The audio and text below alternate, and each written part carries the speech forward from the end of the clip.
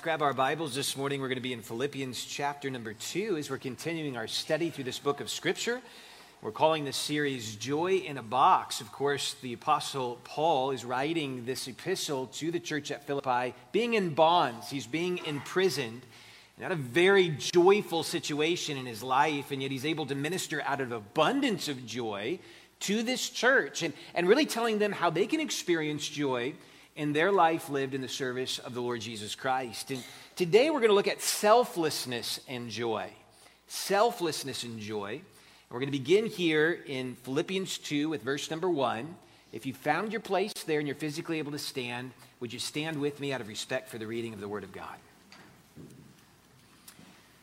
Philippians chapter 2, we'll begin here with verse 1, Apostle Paul writing, "If there be therefore any consolation in Christ, if any comfort of love, if any fellowship of the Spirit, if any bowels and mercies, fulfill ye my joy, that ye be like-minded, having the same love, being of one accord, of one mind. Let nothing be done through strife or vainglory, but in lowliness of mind, let each esteem other better than themselves. Look not every man on his own things, but every man also on the things of others." What we have here is a wonderful description, a wonderful call to selflessness in ministry. And here's a man who's in bonds, who could ask for all kinds of things for his own needs, and yet he focuses on this idea of selflessness. And this is something that I think we all need to pray over before we learn. Because a lot of times we can filter even a message about selflessness through our own paradigm of what I need out of it. And I hope that we can allow the Holy Spirit of God to work through our life, that we could actually be ministers that more accurately represent Him in a selfless way. So let's pray and ask the Holy Spirit of God to help us. Lord, we come to you humbly, knowing that our default setting is selfish, that we are very self-centered, self-oriented people, and we live in a very self-centered, self-oriented culture. And God, one of the ways I believe we shine as lights for you is that we take on your selflessness, that we engage in ministry in such a way where it's not all about us, but it's about you and your honor and your glory and how you desire to minister to others. I pray, Lord, that you'd help us to reconcile whatever issues are in our life concerning sinfulness and pride, that we could come to your throne of grace and that we could be found in your righteousness and that we could be commissioned in your selflessness to be the hands and feet of your Son, the Lord Jesus Christ, here on earth. Help us to minister in a selfless way, we pray. In Jesus' name, amen. Thank you. You may be seated.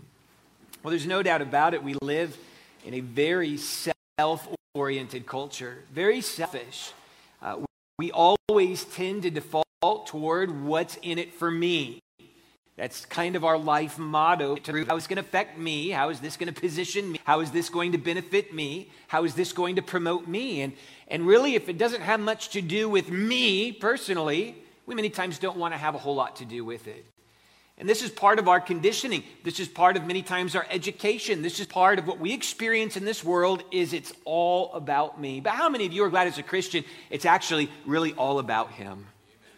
And because of Him, we can know what real life and what real joy is all about. So this morning, we're going to look at selflessness and joy. And this is going to be a very simple message, a very basic message, hopefully a very applicable message. And I think it's going to be a fairly short message. I thought that would be my first amen of the day. I thought that would light you up this morning. Just for that, I'm going to go a little longer, okay? As we look at selflessness and joy this morning, we're going to look at key ways that the Apostle Paul highlights that I believe we should find joy outside of ourselves, where we have nothing to do with it. And I believe the Apostle Paul starts with the thought of this right away in the introduction of this second chapter of Philippians. And I believe he highlights finding joy in the growth of others. That we as believers should find joy outside of ourselves, and we should find joy in the growth of others. So let's look at joy in the growth of others in verse number 1 here this morning. Notice Philippians 2, verse 1. "If there be therefore any consolation in Christ, if any comfort of love, if any fellowship of the Spirit. If any bowels and mercies, fulfill ye my joy. And stop there. I know the thought continues, but we're going to stop right there to unpack what Paul is saying. First of all, he's using great swelling words here. And maybe you've been in a position where somebody is using great swelling words with you in order maybe even to manipulate you to come from where you're at to where they're at. I think, and what kind of went through my mind is maybe a mother who's vying for a position of having her family come and visit her for Christmas. I don't know why that came to my mind. None of my mothers or mother-in-law, just for the record, do this, okay? All right. But there might be a mother that would be like, hey, I want my family to come for Christmas, and so I'm really going to lay it on thick here. I'm going to talk about how we haven't spent a Christmas with you for years, and if you really loved me, you'd be here for this Christmas. And by the way, this might be Aunt Martha's last Christmas. And I don't mean to put that guilt on you, but I do. And so I hope you're making plans to be here with us this Christmas. And we understand that, and maybe we felt that in a conversation before, and maybe there's a little bit of manipulation behind that. But I assure you that in these great swelling words, there's no manipulation behind what Paul is saying. He's saying, hey, if you truly are connected with Christ, if you're in consolation with Him, and by the way, if you have comfort of love towards me and other brethren, and by the way, if you're in the fellowship of the Spirit, and if you really want to extend this gut-felt love toward me, fulfill ye my joy, is what Paul says. And then the question would be, well, what's Paul's big ask behind this? He's put on these flowery words. He's really called them out on the carpet. You know, if you're in consolation with the Spirit, if you're in fellowship with me, if you love me and the brethren, if you desire to fulfill my joy, okay, Paul, what's your big ask? You're really ringing us out here. What do you want us to do for you? This is what Paul says in the next few verses. If you want to fill my joy, you grow in Christ. That's what I most want to see. And this is a man who's in bonds. I mean, if I was Paul, I would say, hey, if you really were on Team Jesus, and if you really loved brothers and sisters in Christ, and if you really wanted to make me joyful, then bake me a cake with a hacksaw in it, because I'm in prison.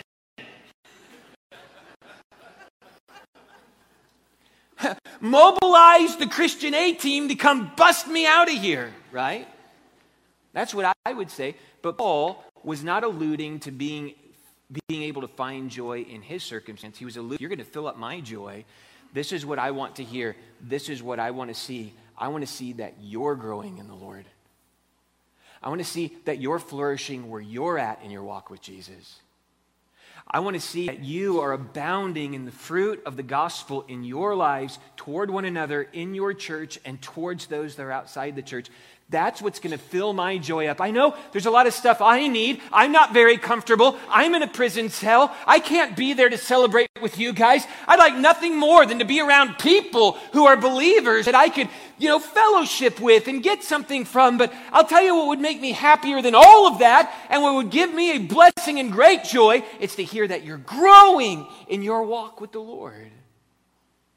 And at some point, as believers, we have to transition from joy being in the context of what we receive and joy being found in the context of seeing others flourish, seeing others abound in their walk and in their growth, in their fellowship with the Lord Jesus Christ.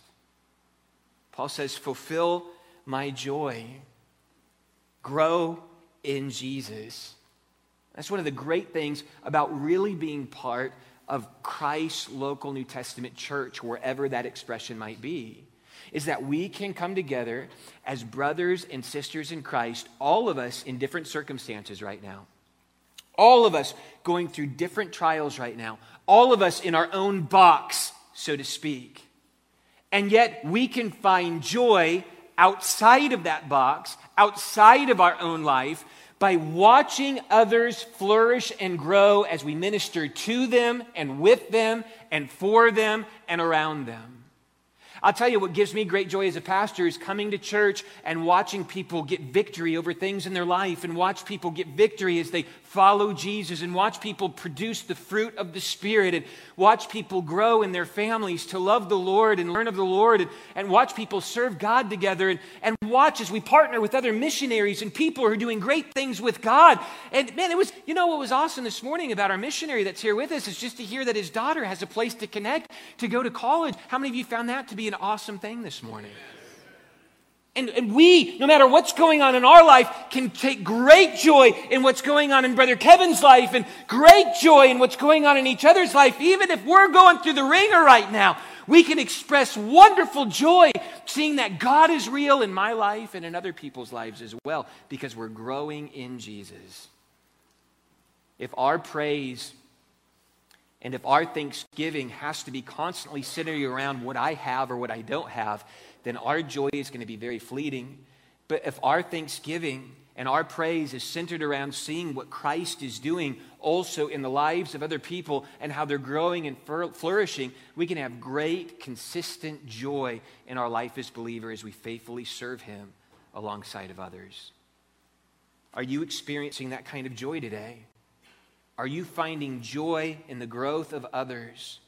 Or is your joy firmly tied to the situations and circumstances that you and you alone are going through? Find joy in the growth of others. Paul says, fulfill ye my joy. It's hard to believe that somebody could find joy in bonds, locked away, in a position that they would not desire to be in at all. But boy, it encouraged him to hear of the faithfulness of the church here at Philippi. Fulfill ye my joy. Joy in the growth of others. If you've had children or grandchildren, you've enjoyed maybe the process of, as they grow, standing them next to a post, maybe somewhere in your house. As they stand next to that post, they back up into it and they try to stretch out, stand on their tippy toes a little bit, and you mark where they're growing and you put a date on it. And it's neat when that child comes away from the wall and turns around and looks, and even if it's just a slight bump up, man, they're jumping up and down saying, I grew!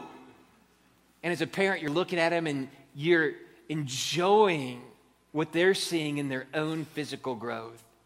Now, I remember as a kid, we had this post where we were at one of my friends' houses, and all the friends would get together and see who's the tallest.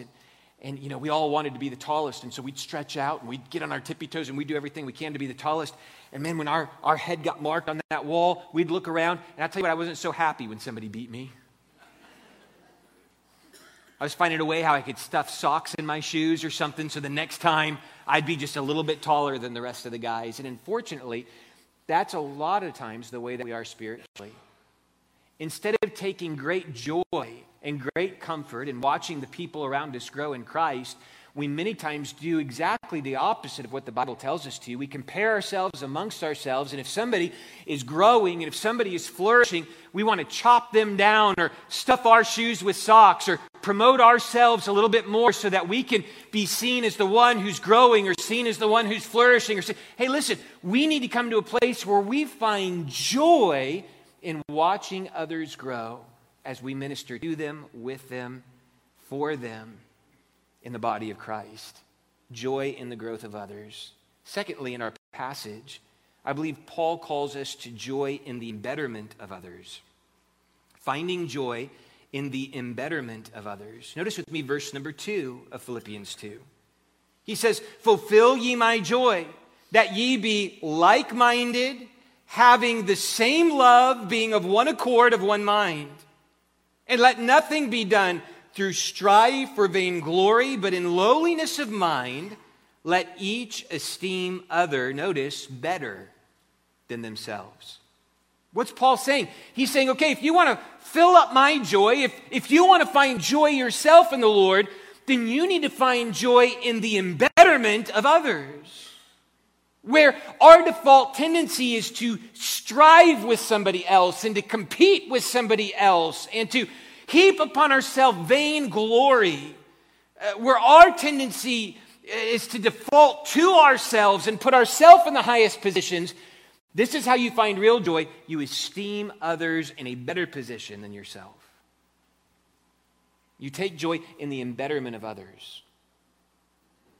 And Paul is showing us how to do that here in verse number 2. He says that you need to be like-minded, having the same love, being of one accord and of one mind. He says you ought not have division. You ought not be competing with each other. You ought to be completing each other. How many of you understand that Jesus is the one that's the head of his church? Jesus is the one that's on top of the hill. In fact, Jesus is the one that went to the hill of Calvary to pay the price for your sin and for mine so that we can even have relationship with him. We don't belong on that hill. He's on that hill. He's the king of the hill. He's the King of kings and Lord of lords. What are we fighting for? I remember as a child, we would play King of the Hill. And I did grow up in Iowa. I do know what snow is, West Virginians. You're not the only ones who have snow.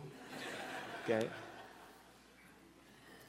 And we would go to these big parking lots like a Walmart or a Target or a Kmart because the snow plow would take all the snow in the parking lot and pile it up into this one big hill or several big hills. And we as buddies, we'd go to these hills and we'd, dig tunnels in them and sled on them. And ultimately, we found the fun of playing King of the Hill. And how many of you have ever played King of the Hill before? You know what that's all about? It's all about getting to the top of the hill and then as hard as you can, pushing everybody else off of it. A wonderful game to teach children good moral values and safe game,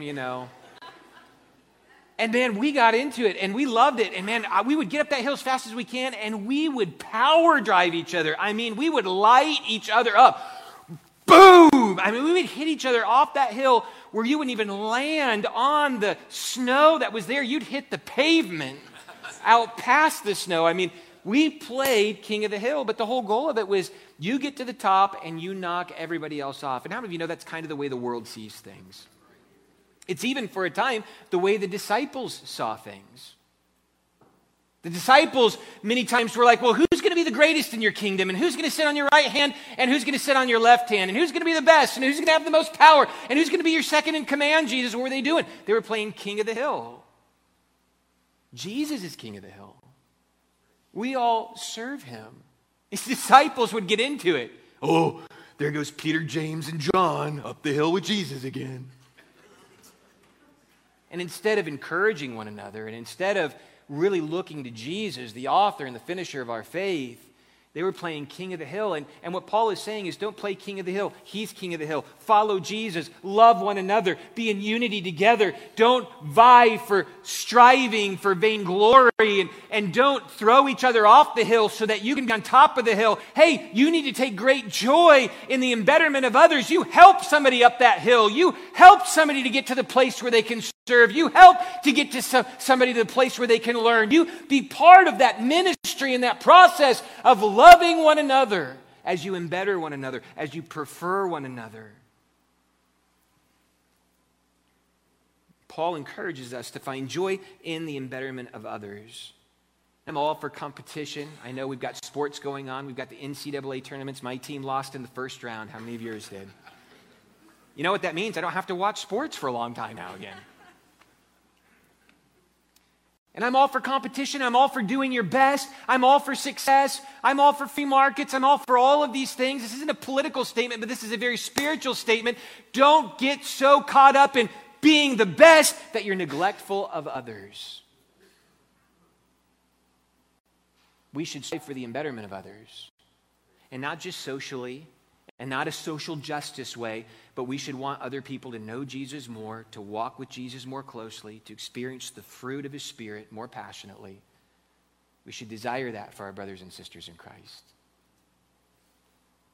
So as we look this morning at selflessness and joy, we learn that if we are truly going to have joy, we need to find joy in the growth of others. We need to find joy in the embetterment of others. And lastly this morning, we need to find joy in the care of others. We need to find joy in the care of others. And Paul really makes this practical. It moves us from this place of feeling towards others to a place of doing for others. And notice with me verse number 4. Look not every man on his own things, but every man also on the things of others. This is a genuine care for other people and what they're going through and how I can meet a need and how I can step out of my life and into somebody else's life, like Jesus stepped out of heaven's glory and became a man and humbled himself and became obedient unto death, even the death of the cross. I need to care for others in the way that Jesus cared for me. Look not every man on his own things, but also on the things of others. Now, Paul isn't telling us to abandon our own care for what we're called to do. You have a job, you have responsibilities, you in some way, shape, or form, with the help of God and with the provision of God, put food on your table, you care for your family, you care for your health and your protection and the vital things that are part of your life. And the call isn't to abandon that, but as you are caring for what God has put in your care, you also need to have an eye and a heart for other people's concerns and avail yourself to care for where they're at as well. Look not every man on his own things, but also on the things of others. We need to find joy in caring for others. You know, the first two areas of joy where we seek the betterment of others, where we seek the growth of others, those are watch and cheer people on in. This is the thing we become active in. This moves us from empathy and moves us into true compassion, which brings us alongside of an individual to care in their situation, to care for them in their distress, to care for them in their time of difficulty. And aren't you glad Jesus didn't just watch us from heaven, hoping for our salvation? How many of you are glad he came down and did something about it? And there's a call for a believer to move from a place of observation and quiet concern to a place of action and immediate care. And how are we caring for others? I find that many times when I'm down, when I'm discouraged, when I'm depressed, it is not very helpful and it doesn't solve anything for me to throw a pity party for myself. Now, they are fun for a while. You know, turn off the lights, play a sad song, pet the puppy. You know. Makes you feel good for a moment, but that's not going to fix anything. That's not going to solve anything. That's not going to produce anything. Okay? At some point, what really helps me out is when I go and I find somebody I can care for other than myself. There have been times I've been down and depressed. I've just kind of left my desk. I've gone out. I've knocked some doors. I've visited some people. I've gone to the hospital at times during ministry. And I found that when I go and care for others, somehow, miraculously, God still cares for me. And by the way, how many of you are glad that God even says, cast all our care on him because he cares for us? That's a very active care. In fact, yesterday I went out on some visitation, went and visited some folks who haven't been here in a while and talked to them about different things that they've been going through and health concerns. I went there to be a blessing to them, and they were sharing with me testimonies of what God was doing in their life in areas where God was working even though they were going through a difficult time. And I guarantee you, I left from every one of those meetings feeling more cared for and more encouraged than I was an encouragement to them. It's amazing how when we put ourselves in a position of care, how God uses that to care for us as well.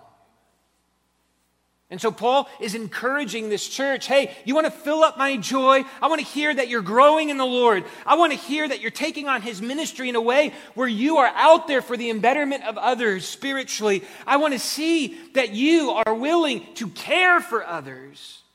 That fulfills my joy, and by the way, it'll fulfill your joy. I'm sure you have a list of all the different cares in your life that need to be taken care of this week. Got to call this person, got to make this appointment. For how many of you it's a doctor's appointment? No, don't raise your hand. This appointment, this chore, this thing, this care list, and this is your care list. Where's your care list for others? Who's on that? Who are you ministering to? Who are you calling? Who are you praying for? Who are you reaching out to? Who are you bearing a burden alongside with? You don't understand, Pastor. I've already got so many things on my own personal list. Yeah, after your things, but look also at the things of others. Now this is This isn't an invitation from Paul for us to be a busybody. He's not saying, hey, ignore your stuff and get involved in everybody else's stuff, right? It's not like that neighborhood watch that's not really a help. It's not really a neighborhood watch. It's more like a watch your neighbor kind of thing. You're looking out the window. It's like, oh, they got another dog. I hope they pick up its mess.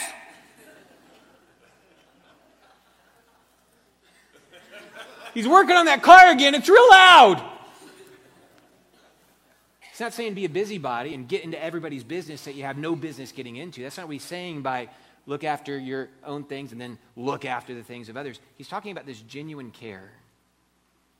And I guarantee you, when you involve yourself to minister like Jesus and you're involved in care for people like Jesus cared for people, there's going to be something that happens in your life where you are going to be ministered to as well in that process of caring for others. How many of you are glad that there have been times in your life where you've needed care and God has sent somebody to care for you? What a blessing that is. And I want you to think about that in your life as you perhaps fashion your schedule and your lists that you pray for and your people that you're concerned about, that you fashion that after an understanding that God can use me in a great way to have joy as I focus on the care of others. This morning, we're talking about selflessness and joy. We're prone to be very selfish. We, of course, notice our own needs, but when's the last time you found joy in the growth of others? When's the last time that you found joy in the embetterment of others? And when's the last time you found real joy in the active care of others?